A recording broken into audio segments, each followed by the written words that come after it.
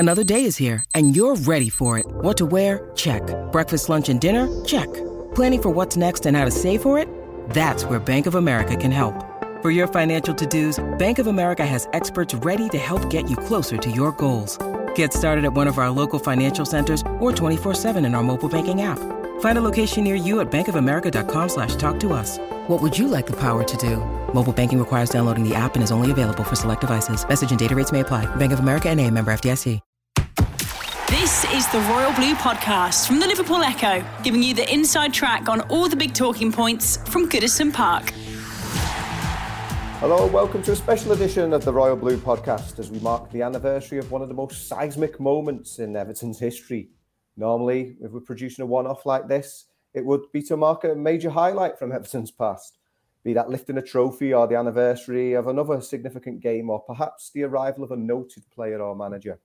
Today, though, we're reflecting upon the departure of an Everton legend, one of the greatest and most influential players ever to don the Royal Blue jersey throughout the club's history, Alan Ball. On 22nd of December 1971, Ball was sold by Everton manager Harry Catterick to Arsenal for a British record fee of £220,000. For those who recall the sale, it was Goodison Park's very own version of a JFK assassination stroke Neil Armstrong moon landing. Two huge global events still fresh in the memory at the time. Where were you when you heard the news type moments? But it resonates for the many Evertonians who were either too young to remember or indeed not even born at the time. Ball himself famously quoted as saying, "Once Everton's touched you, nothing will ever be the same." But were the Blues fundamentally altered once they made this hugely controversial decision to cash in on their prize asset some 50 years ago? It's a loaded question, and I'm pleased to say we've got an expert panel to try and provide us with some insightful opinions on the matter. First of all, I'd like to welcome our special guest who's kindly taken time out from his duties as the BBC Sports chief football writer to join us, former Liverpool Echo football reporter himself, Mr. Phil McNulty. Good morning, Phil. Morning, Chris. Morning, everybody. Yeah. Joining Phil, we have regular Royal Blue Podcast guest, Gavin Buckland, who's Everton's official statistician, and of course, the author of the new book, Boys from the Blue Stuff. That's a little later on from the topic we're discussing today. Gavin Buckland. And the Echo's very own Dave Prentice. I can start with you, Gavin. Seeing as you've covered the subject of Alan Ball's sale in your book, Money Can't Buy Us Love, Everton in the 1960s, which in an Eric Hosborne-esque long 19th century fashion extends to the early 1970s and the end of Harry Catterick's reign. What was the background to this hugely controversial transfer decision? You got 5 hours, have you, Chris? Well, I mean, we can talk about some more detail. I think really the background is the decline of the team after 70, after winning the title in 1970. For many different reasons, things fell apart, as we all know. And the team was in decline. It was loss of form, injuries, a few people falling out with Harry Catterick. Catterick himself, his powers were on the wane. So we get to the end of 1971, and I think Harry wants to freshen things up a little bit. And no better way to freshen things up a bit by selling the most famous player in the team. In fact, they said the money can't buy stuff. The only Everton player that was recognised in every household in the country. And it was also, as we say, hopefully talk about, it was his own deteriorating relationship with Alan, who was his captain at the time. He'd main captain, which was probably not the best decision. So it was Harry vainly trying to do something and pull things back again after the decline of the team, which has taken the best part of 2 years. Yeah. Phil, just how big a deal was Alan Ball for Everton Football Club, and why did he achieve such status? Well, I think if you take Everton from the post-war era and also listen to people who played with him, like Colin Harvey, Howard Kendall, he is the club's greatest post-war player. I don't think anyone would argue with that. He came to Everton a couple of weeks after winning the World Cup with England, so obviously he was a big figure at that time. Scored on his debut at Fulham, scored a couple of goals against Liverpool, I think, on his home debut. So right away, he was this sort of almost legendary figure instantly. But then, of course, you just watched him for the next 3 or 4 years when he was absolutely world class. He used to score 20 goals a season from midfield, and that's a point we'll reach later when we talk about why he was sold. His goal record had dropped off. But he was just somebody, the fans saw giving 100% every game. And again, when Gavin talked about him giving the captaincy, and that was a mistake, I agree with that. It was almost to try and get more out of him and calm him down, but you couldn't get any more out of him by giving him the captaincy because he just gave it all anyway. But I just think, the contribution he made to the title-winning side, the way he played, the goals he scored, the touch of arrogance he had about himself, and how much he loved Everton and the Everton fans. I think that's what made him so loved at Everton. And, you have to say that, the red hair and the white boots, the first player ever to wear the white boots, he was symbolic in many ways, really. And I think that's what made it such a stunning decision to sell somebody who still was the best player in the team. And as Gavin said, the most recognisable figure at the club and still a regular in the England team. So yeah, he will, in my opinion, will be regarded, unless somebody else comes along, you never know, hopefully, in the next few years as the club's greatest post-war player. Yeah. Following on from that, Dave, I know as the eldest statesman on the Echo Sports desk, you do get a bit of cheek. Yeah, from some of our younger colleagues, they claim you remember Dixie's 60th, stuff like that. But you've told us before we went on air, it's just before your football consciousness started. But I'm sure you'll be able to concur on what a special talent Alan Ball was and the bond he enjoyed with Evertonians. Oh yeah, 100%. Because I've seen the way he was actually regarded by other people that I've worked with and have actually, worked at Everton Football Club, almost like in reverential terms.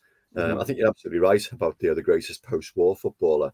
I think you could probably go further and say the second greatest footballer in the club's history, and obviously the greatest being Dixie Dean. And the reason I can say something like that, having seen neither of those players in action, is the bold statistics about so what they achieved during their careers, but the way in which they were regarded, and Bally especially. I was fortunate enough to be part of that panel, the Millennium Giants panel, that was convened in 1999. It was to celebrate the millennium, and our task was to select one footballer from every decade of the club's history to become a Millennium Giant. And it was like, seen as being like a real accolade. And it was an incredible panel that had been put together. So Brian LeBeau and Howard Kendall. I was there as like a media representative. Sir Philip Carter was in there. I think Bill Kenwright was in there. There were like all, people from all different branches of the Everton, sort of life, if you like, all, sort of trying to pick one player from each of the decades of the club's history. And when it came to the 60s, you can imagine how difficult that was. And bear in mind that, Alan Ball was only signed in 1966, and so effectively only played, sort of 4 years of the 60s. But, went round the table. And as you say, I didn't see Bally play. Well, not for Everton. I saw him play for Southampton, so back at Goodison. I saw him play for Arsenal. But, I started going to the game in 1975. So, I never saw him play in a royal blue shirt. But we went round the table. So I declined to vote on that one, not having sufficient knowledge. But, everybody else pitched in. And the vote went to Alex Young. And Howard Kendall was absolutely appalled. He was said to walk out. He was literally, this is wrong. This can't be right. So Alan Ball is the greatest player I ever played with, and he was so absolutely adamant that Bally was the greatest player that he'd ever shared a football pitch with. Colin Harvey says exactly the same as well. And we're talking two genuine 24-carat Everton legends there. And if they sort of put Bally on such a pedestal, you got to listen to them and think that this lad really did have something very, very special. And the fans that you talk to about it, the Howard's Way movie, it kicks off with Alan Ball's departure. It does. It's all quite poignant, but yeah, underlines again what a very, very special talent he was. I think in that Howard's Way movie, there's something that, for me, confirms how great he was when Colin Harvey, and we know how dedicated, professional, and what a great player Colin Harvey was. He said when Alan Ball came in, he raised the bar up to there, and he said that's what we had to try and do. And he said, you knew you'd never get there, meaning that was Alan Ball's standards and that was everybody else's. And when Colin Harvey says that, then you know how good somebody is. When Colin's trying hard to get somewhere, saying, well, I know I'm not going to do it, but I'll try. And I think, as Dave said, you take it from the players he played with. He was one of the all-time great English footballers, not just one of the all-time great Everton footballers. Yeah. The Royal Blue Podcast from the Liverpool Echo. When you need mealtime inspiration, it's worth shopping Kroger, where you'll find over 30,000 mouth-watering choices that excite your inner foodie. And no matter what tasty choice you make, you'll enjoy our everyday low prices, plus extra ways to save, like digital coupons worth over $600 each week. You can also save up to $1 off per gallon at the pump with fuel points. More savings and more inspiring flavors make shopping Kroger worth it every time. Kroger, fresh for everyone. Fuel restrictions apply. Gavin, you suggest in your book that Ball's sale was perhaps something of an off-the-cuff decision from Catterick, who would regularly deal with inquiries for his prize asset. Until that point, had always batted them off. Yeah. It's worth a quick timeline of events from 17. In 17, he was appointed captain, and immediately, I think he permanently captain. He was captain at the end of the title winning team, and I think the problem was that because the team was sliding, Alan's captaincy became a little bit more corrosive with the players, and there was various on-field spats. One of which you can see famously with Keith Newton at Leeds, when we got beat 3-2, and then with Keith Newton nearly come to blows and have to be split up by Brian LeBone. And next game we did it with Howard at Chelsea. So that thing Phil was saying there, it was raising standards is right, but the problem is that some of the younger players, especially, were coming through. He became. He could upset them because they just weren't good enough. And so by the time we get to 70, start to 71, 72, is the whole thing, Alan Ball starts, the sale starts, we got beat by Sheffield United 1-0 at the start of the season. We started the season dreadfully. And in the dressing room afterwards, Harry walks in and Alan's still in there, and Alan starts having a go at Harry. Saying, Jim will beat us boss today. Sheffield United, roll your tongue down that name. They're only a second division outfit. You got beat. What does that mean? And this is in front of the players. And I think Harry, he could be, Harry could be quite canny at times. Didn't say anything. And the following week, we got beat at West Ham, I think, 1-0. And Harry, pointedly in front of the players in the dressing room afterwards, said to Alan, "You didn't try today." And that's, what Phil was saying there about Alan's standards being that high and you always got to do 100%. He knew, because that was the one thing that would wind Alan up. And Ball was seething, and on the coach coming home, Ball didn't speak to anybody, and he was waiting for the confrontation at Belfield. They got back to Belfield. And Harry's just about to go into his car. Ball runs over to him and says, nobody ever says that to Alan Ball, blah, blah, blah. Nearly has to go at Harry. And then next minute, Harry gets his... If a player had to go at Harry would get his coaching staff to surround the player. And so Harry was saying, well, why are you taking it so personally, Alan? And Ball was getting even more seething. And it was quite funny, actually, because the players should have driven off by that stage, but they were all sat in their car still, listening to it with the windows down. And then, Alan admitted that he'd been carrying a groin injury for a while, which hadn't helped. Not told Harry. Then he went out the team, and then Harry wouldn't let him play when Ball said he was fit, which Ball stomped off from Goodison once, I think before Coventry game. Ran out basically in tears because Harry said he wasn't fit to play. And then we get to, he comes back and he says he's fully fit, and then he's poor. His last goal was in the 8-0 against Southampton, wasn't it, I think, in November. But he's poor. We get to Derby first, last Saturday before Christmas, 71. And the team has no shots on target. Alan and Howard had a confrontation on the pitch that carried on into the dressing room.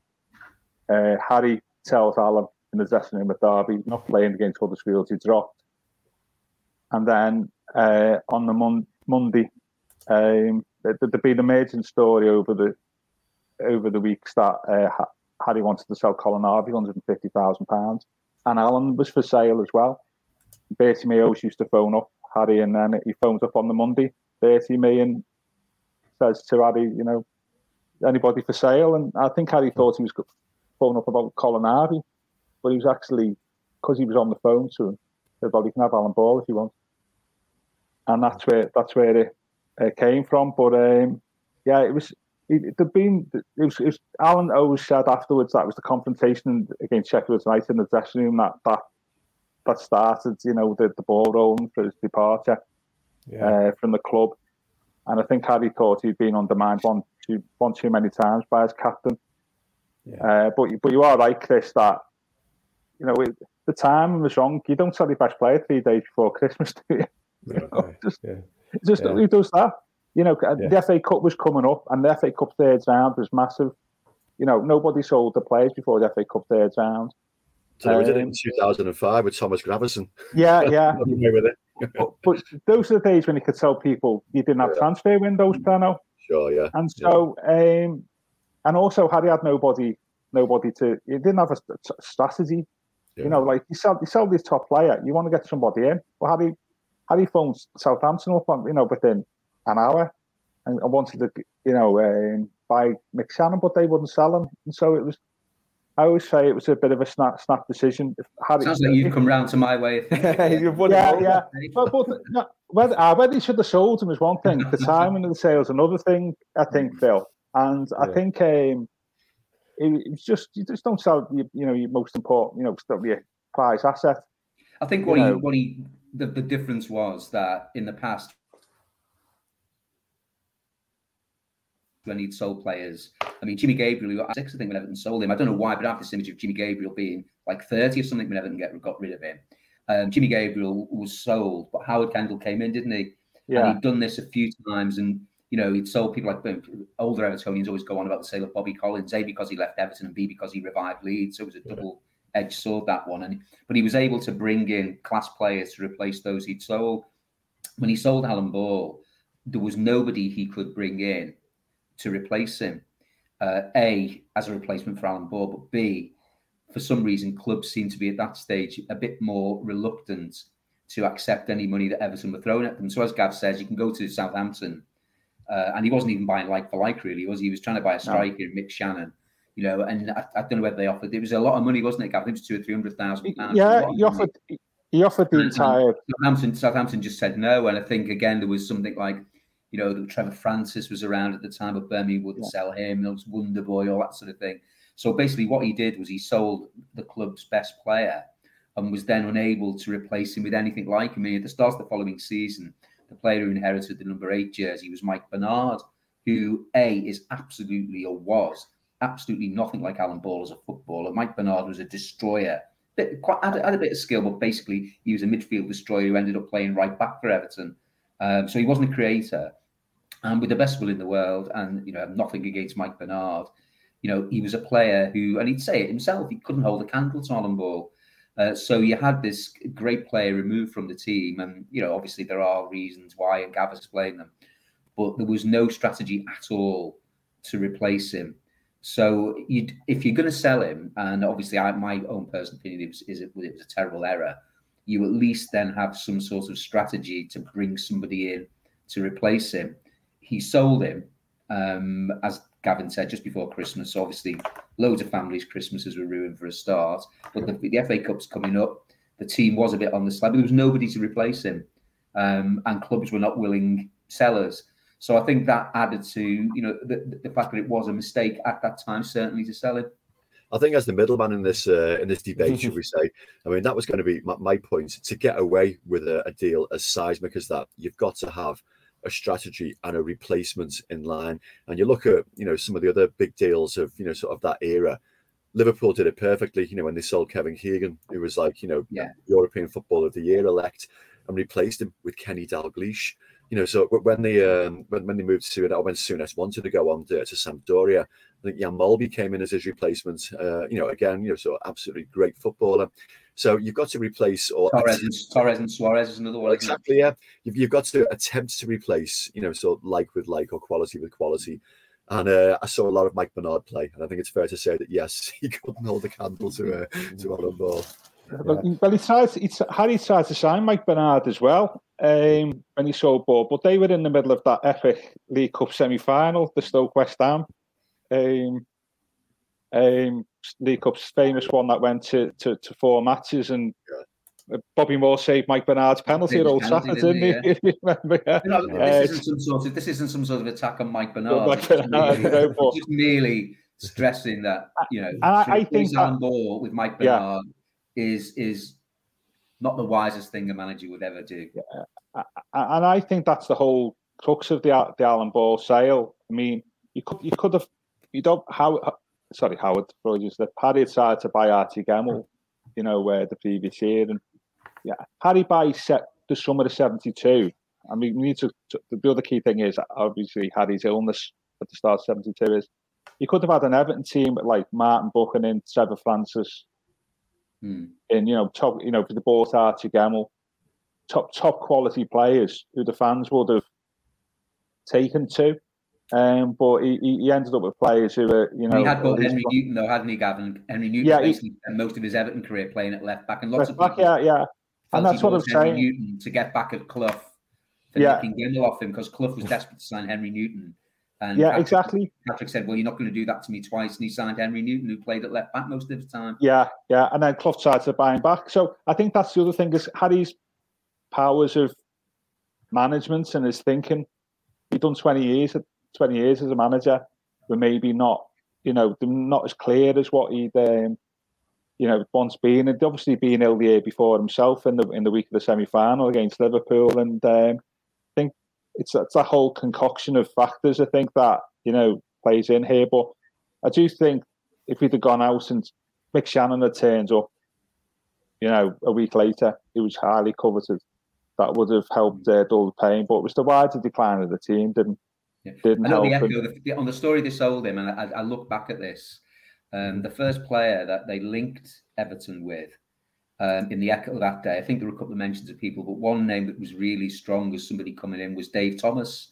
Yeah, he was a very young wing. I mean, so why would you try and sign him, having sold Alan Ball? I mean, obviously Johnny Morrissey was starting to suffer with injury problems. Yeah, but again, it just shows a lack of sort of structured thinking, doesn't it? It's, as you say, maybe his judgment had started to go at that point. Yeah, I just think it was a snap decision. I think what happened at Derby, I think he just become fed up with them, to be honest with you, and wanted them off the club as soon as. Howard tells the story, doesn't he, in his book about there was a training session at Belfield, and he said Harry Catterick very rarely appeared. They used to just see the blinds twitch, didn't they, in his office? Yeah. And Alan Ball turned around and said to Wilf Dixon, or whoever the assistant was at the time, "How can I play with this lot?" and waved his arm airily towards all these outstanding players, basically. And Howard said he felt that almost as soon as Catterick saw that incident on the training ground, he went back into his office and thought he's going because you can't have, and again, this plays into the captaincy and the corrosive nature of his sort of tongue, apart from anything else. And it's something that failed him as a manager, wasn't it? He couldn't understand why players weren't like him. Yeah. He thought that Catterick immediately went back up to his office and thought, right, next person on the phone, he's going. It might have been Bertie Mee, I suppose. Yeah, well, that's the final thing about the snap decision is why did he sell him to Arsenal? I mean, if you'd have put Ball up for sale properly, you could have got a lot more than 220,000. I mean, Liverpool, Bill Sankey said he was gutted. That was about whether he sold him for there was nothing. But I think the other thing that why Harry wanted to sell him was he'd known that Alan Ball's father was always at Old Trafford on match days trying to flog his son to Man United. Because I think Alan wanted to go to Man United, and Catterick knew that. And he felt that was up further undermining him, and that was another factor. But of course, Ball, as I say in the book, Ball wanted really to play for Manchester City. First thing he did when Catterick said he was going to sell him, he phoned Malcolm Allison up and said, "Do you want to buy me?" And Allison said that I'd have made you the best midfield player in Europe, but we can't afford you. Go to Arsenal for all the cash. So there was quite a few things. If you look at it, it's not really surprised that it was sold because the relationship was just falling apart with Harry, and also Ball on the pitch was not as effective as what he'd been in the 60s. Because you've spoken about this, Penno, haven't you, before, about Ball reinventing himself. Yeah. In the early 70s. Yeah, I saw the Ball Mark II, if you like, that was effectively more of a holding midfield player. I mean, the big match revisited, which I watch diligently every single week, and you see lots and lots of clips of him there. And clearly his ability to get from box to box and score 20 goals a season had gone, but that didn't matter because so he reinvented himself as a different type of midfielder. who was able to, sort of knit things together from a deeper position and still be just as effective. I mean, as Phil mentioned earlier, he still kept his place in the England side. And this was at an era when Alf Ramsey, I know he was fiercely loyal to his players, but he was also a ruthless manager. Don Revie, when he came in, so he was still selected on board, so he was still good enough to play for his country, so up until 75, 76, was it? Which was like, so 4 or 5 years after Everton had sold him. So, yeah, maybe Harry didn't quite, sort of get that development, so maybe thought he'd seen the best of him, so he thought he'd had the best years and that was it. He was on a downward slide and therefore it was a good time to sell. And a lot of managers do that. I mean, Alex Ferguson made a career out of, selling at just the right time at Old Trafford. But you've got to get it right, and it's fair. You've got to have the replacements, haven't you? That's the thing. Yeah, exactly. The argument is that you can't just sell them. Alex Ferguson wouldn't have been successful if you'd have sold all those players and not had people to bring in. And I think that's the key to the whole thing. I think the Mexico World Cup was a big factor as well, wasn't it? I think because Katrick he was paranoid about the players going to the Mexico World Cup anyway, because it was almost like this strange land they were off to where they play at altitude and they'd be knackered when they came back, and particularly a player of Alan Ball's sort of perpetual motion style would be badly affected by it. And I think he blamed the Mexico World Cup for Ball having to make that transformation from a player who was perpetual motion to somebody who had to, as you said, Dave, tailor his game to become something else, if you like. Yeah. Because, of course, that Mexico World Cup, Brian LeBone didn't play much after that, did he? When he got back. I mean, that's another problem. At that time, leaders in the team, the experienced players in the team, like Brian LeBone, got an injury which finished him. Johnny Morrissey was picking up injuries which finished him. So other influential players with big personalities in the team were also coming to the end as well. So the choice is, do you keep this player who you have got a difficult relationship with, or do you ship him out? I mean, really, maybe Katrick, if he was the manager he used to be, would have managed that situation. But he obviously decided that Ball had become too much for him. But in my opinion, still, particularly because of the lack of a replacement, the timing, the state of the team when he sold him was a catastrophic error, which in the end cost Everton for many years, I think. Yeah, I think the final thing, just to add to what Phil and Pano saying there, the final thing about Ball with Everton when he was playing that playing deep, which he started doing for England. I said that in the book, didn't I? That Brian James, who was working for the Sunday Times, had said that he'd done an analysis of him playing for England in the early 70s compared to the 60s, and he found that in the mid-60s he was getting into the box all the time playing for England. In the early 70s he was playing basically a defensive midfielder with Peter Storey and Emlyn Hughes, and that was what was happening at Goodison. And I think Katrick got onto the fact that, well, if Alan's dropping back, if that's where he wants to play, I've already got Colin Harvey and Howard Kendall who can collectively pass the ball better and a better tackler than what Alan is. Hadn't his dad told him he needed to play more like that? Yeah. And that's right. So I think Harry thought, well, hang on a minute. I can't have three playing deep. And I think that also helped sort of accelerate the sale. It was where Ball wanted to play. And I say in the book, it was a bit like Wayne Rooney after Ferguson left, where he just ran. If it wasn't working in one part of the pitch, he'd go and play in another. And I think that's what was happening to Alan. I think by the time he gets to 71, certainly that the powers had waned. He was still a good player, but where he wanted to play, Harry had top class players still playing in that part of the pitch, so he was expendable, I think, to a degree. But it's only say what the guys are saying. It's the lack of strategy, isn't it? The Royal Blue Podcast from the Liverpool Echo. It's quite interesting. Before we came on, I had a little look at the Echo on the day he was sold. And Michael Charters, who's the Echo's sort of legendary writer, said, I think the majority of Goodison fans will support manager Harry Katrick's decision to let Alan Ball go. I'm not quite sure what angle Michael was coming at from it there. We could say but I mean, I'm not quite sure he was proved correct in that, because I mean, there's a vox pop attached to it. Yeah. And there's a couple of quotes in there. Let's say what should happen to Harry Katrick. That, put it this way, they wouldn't get in the Echo today what they wanted done to him. Really? It was, as Chris in his intro said, it was a seismic decision. And the other thing was, it did come. I know there would be little snippets about, but it just came completely out of the blue, didn't it? It wasn't like now where you'd have a few days of speculation on social media and everyone would be all over it 24 hours. This was like you woke up one morning, bang, he was gone. So that added to the shock of it really as well. And again, maybe plays into Gavin's theory that it was a snap decision. Yeah. And you do wonder if you'd have asked Catterick 6 months later, what did you think you made the right decision there? Whether he'd have said yes, knowing Harry Catterick, he probably would have said yes. But I'm sure deep down it should be something he lived to regret. Really, I think you're right there. I think we also need to play in here. There's a couple of other factors. Is that this is just the Ball's first game at Highbury, New Year's Day 1972 against Everton, makes his own debut, doesn't he, against Everton, which and Howard captained the team, and Howard scored a great goal, didn't he? And then the other thing as well is we get to the first week in January 72, and Harry has his heart attack or whatever it is, driving back from Hillsborough, doesn't he? Which means that the money that he's got for Ball and the money he had available for transfers that he couldn't use, and the club was sliding into chaos off the pitch as well. There was poor leadership, I think, in the boardroom, because Moores had obviously, his direct influence had sort of diminished, and we had people in the boardroom perhaps who were just as nominees, and so there were some issues there. But I mean, I don't know. I remember my dad going back to the start. I can remember what it was. I remember my dad coming in and telling us. My dad was just unbelievable, shocked. He's just I could the old house. I could tell you where it was standing when my dad told me. It was just unbelievable.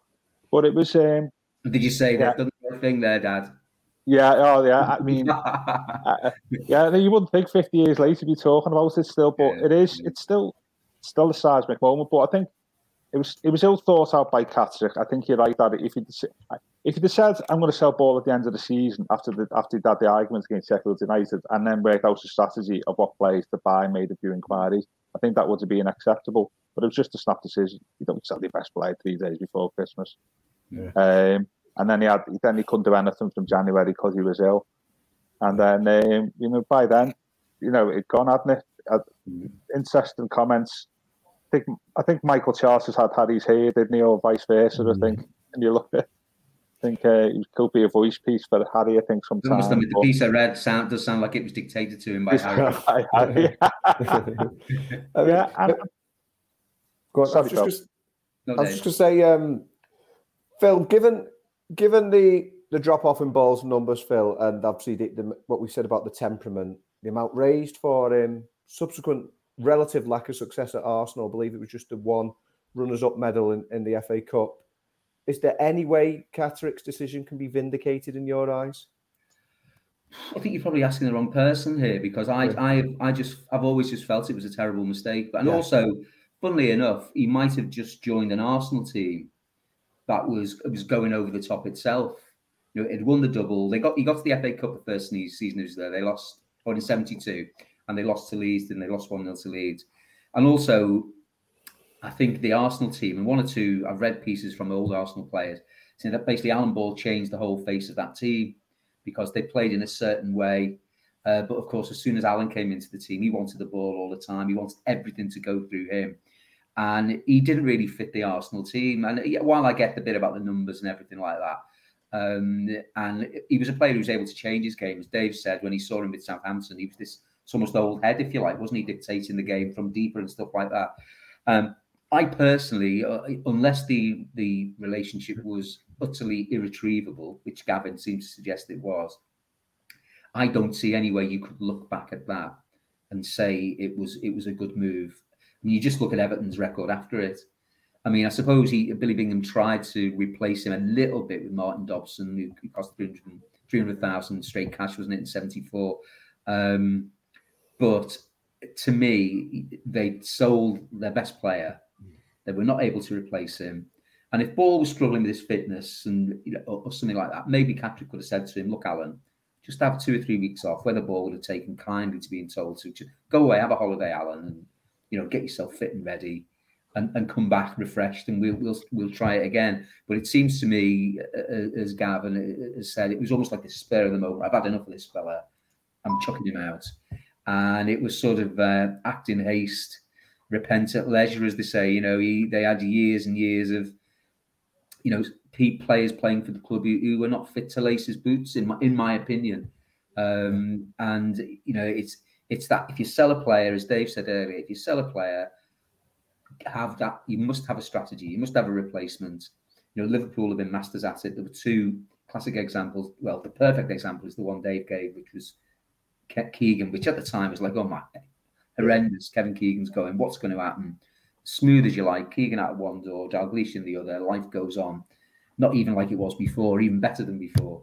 But Everton didn't have I'm not sure Patrick had a clue what he was going to do other than ring Southampton, a couple of clubs, on the off chance they might sell him their best players. That didn't happen. So that was it then.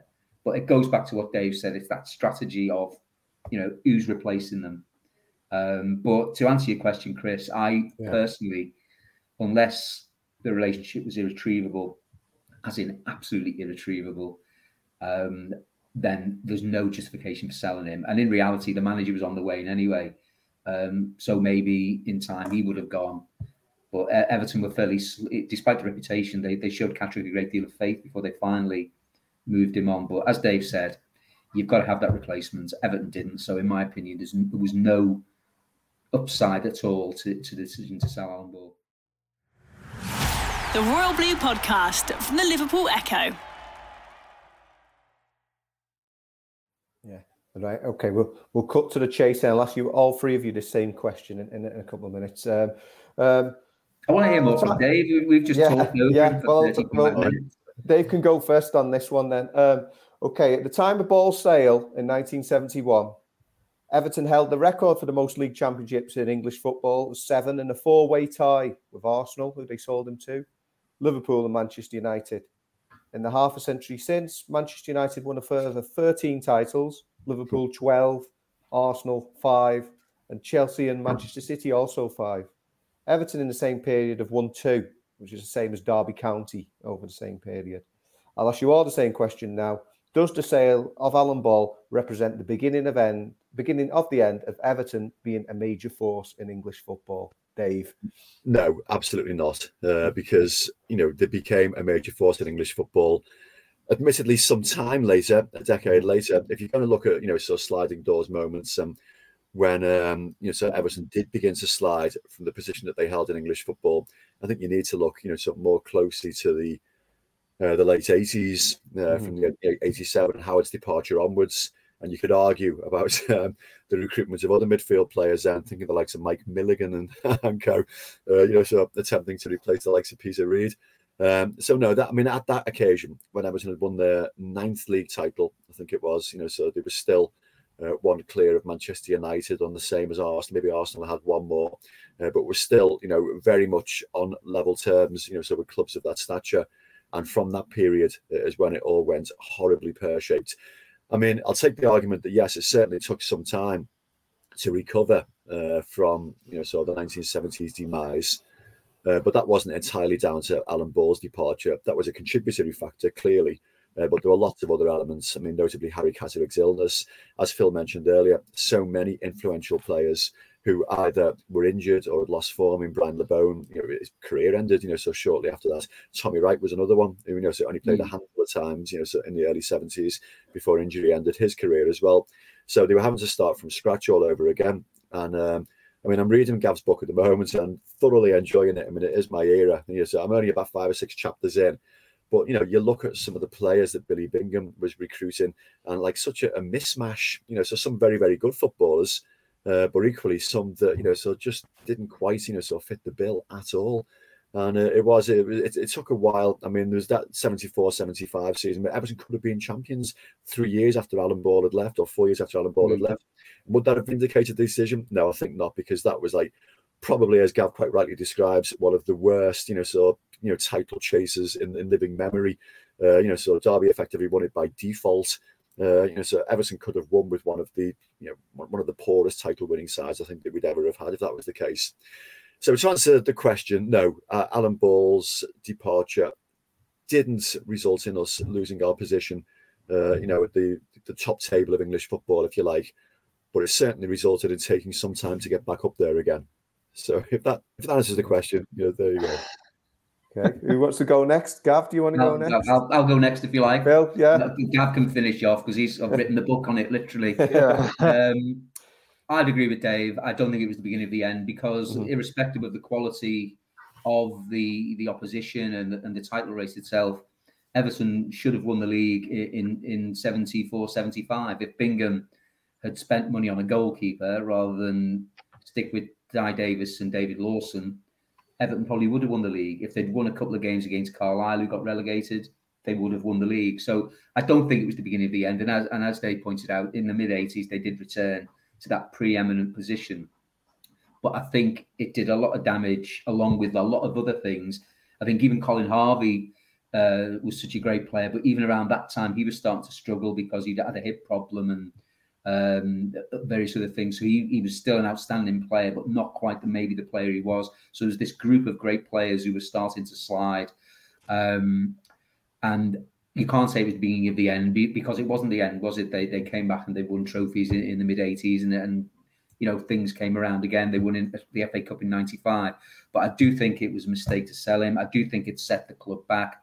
And I think it made the journey back to where they wanted to be, which was champions, or at least challenging for championships, a lot longer. Of course, you could even mention the 77-78 season, which was an outstanding season for Everton, where they chased quite a long way into that season, into that title race. Came up short, but played some fantastic football under Gordon Lee, which is often forgotten by a lot of people. So it certainly wasn't the beginning and the end, but I think it made the journey back to where they wanted to be a lot longer. The last word to Gav then. If you ever look at my Twitter timeline, half my tweets I've ever sent have been to Phil about the sale of Alan Ball. So and today you've agreed with me, Gav. Yeah, I say in the book, I say, yeah, it should have sold him. Yeah, absolutely, because the relationship had deteriorated. Ball's corrosive impact on the dressing room, and that he wasn't the player that Harry Catterick bought.